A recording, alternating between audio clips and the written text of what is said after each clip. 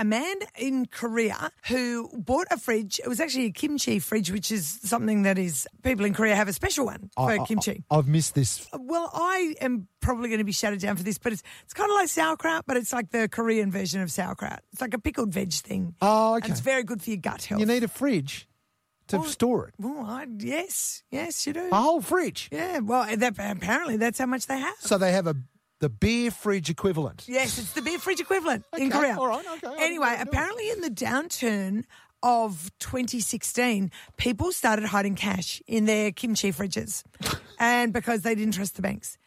Anyway, a man has bought on Facebook Marketplace a kimchi fridge. Right. And he has found $130,000. It's Korean money, but it's equivalent to 130,000 US dollars taped under the fridge. Thank you very much. So he's taken it to the police and said, look, I want this money. It's my fridge. I bought it. So what am I supposed to do? And so now he's got to wait and see if anyone comes forward. He took it to the cops lost and found, essentially. He took it to the cops lost and found. Oh, my God. I think he did the right thing because, if it's drug money, someone's going to come and want it at 3 a.m. Yeah. And that's no fun.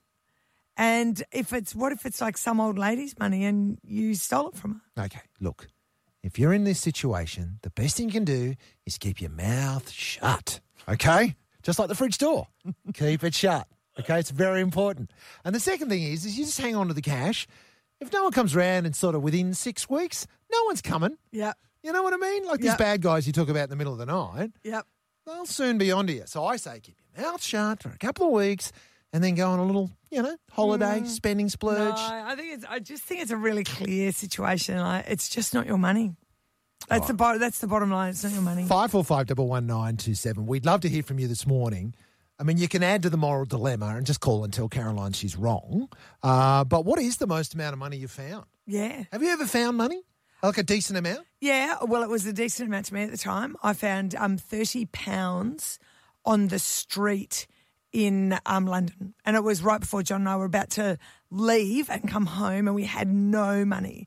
Like we'd been backpacking for a couple of months and we were just busted. End of your holiday broke. Our end of the holiday broke, yep. And it was 1991. It's not a bad little wad of cash. Yeah, it was a lot of cash. It was a lot of cash. And we went to the pub. Spend it wisely. Spend it on nutrition. Exactly right. That's right. Oh, well, it's food and shelter right there. Exactly I don't think that's a bad thing. Should this guy have given the money back, handed it in to the police? Did he at least call the person he bought the fridge off? I don't know. I think he went straight to the police. I didn't think he wanted to alert them because I think they would have gone, yeah, it's my money. So he wants to see if they're going to come forward to the... See, still, you're back to my description of keeping your mouth shut. Yeah. That moral dilemma, you can weigh in on that on 545-11927. And you can tell us the most amount of money you've ever found. Have you ever found money? Well, I hid money from myself and then found it like several months later. It was only I think I went to Hong Kong and I was a real genius. I'm a criminal genius when I'm on holidays. And I hid...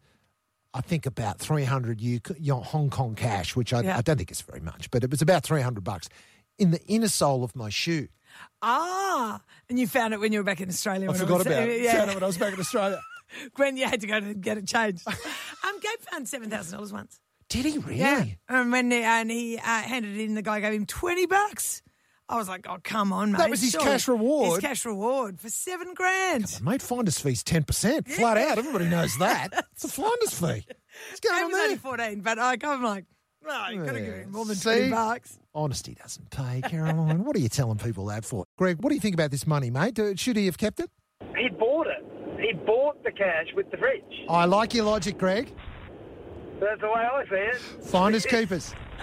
Absolutely. It's like if there was an extra six-pack in the fridge. Oh. No, it's not. It's a bonus. Nothing like that. It is everything like that. So, hey, listen, I was living in New Zealand at the time, just before Christmas. I was walking past this teller machine. It was beeping. I went over to it, and it had $500 sitting at the dispenser. Yeah. I'm like, oh, this is crazy. So I grabbed it, took it to centre management. I was with my wife and kids and took it to centre management. Said, oh, look, found this in the ANZ teller down there, blah, blah, blah. Left there, was walking past the teller again, and there's this lady freaking out with the security guy. I said, did you leave some money here? It's at centre management. So, Oh, that must have felt so good. yeah, I mean, just before Christmas, it's losing $500 isn't real absolutely. nice. So yeah, she got her money back. Which is good. Yeah, see, that's a different scenario, Caroline. There's a face to the cash. Ron's in Landsborough, mate. Did you find some money? Mate, I found 10 grand when I was cleaning units at Alexandra Headland. Oh, wow. And I got on the two-way to the cleaner supervisor. They rang the guy and he was heading back to New Zealand. It was in like 10,000 New Zealand money, so it wasn't worth much Australian money. Yeah, it's like $100. Shut up, both of you. I had to run it to the international airport in Brisbane, and I got a handshake and no tip. Oh, my God, you didn't. Oh, not even fuel money. That is rude. That's very rude, Ron. That's rude.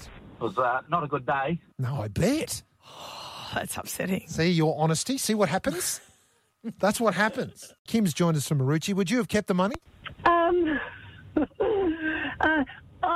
I think I would have thought twice before handing the money in.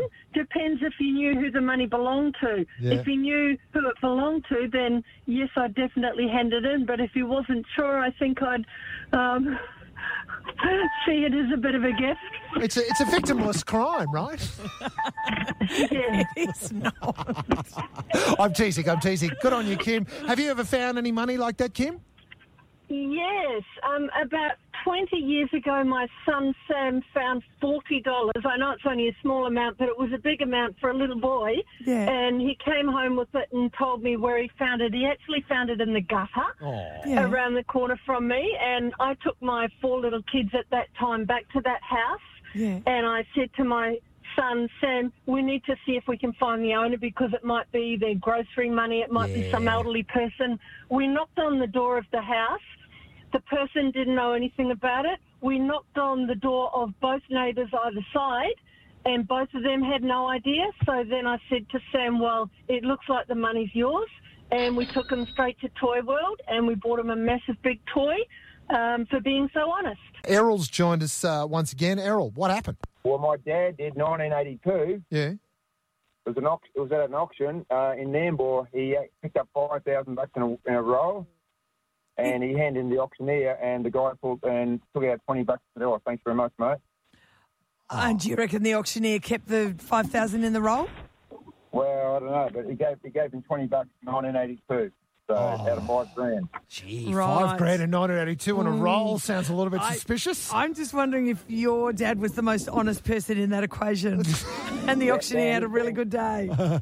Then 2 weeks later, he lost his wallet I'm not going to name the place. There was only one person there, and it had a couple $100 in it. He lost it, and he went back, and the guy goes, "Oh, no, I never found this. I never threw a wallet." Oh, gee. See? Karma doesn't pay. It wasn't the auctioneer, was it?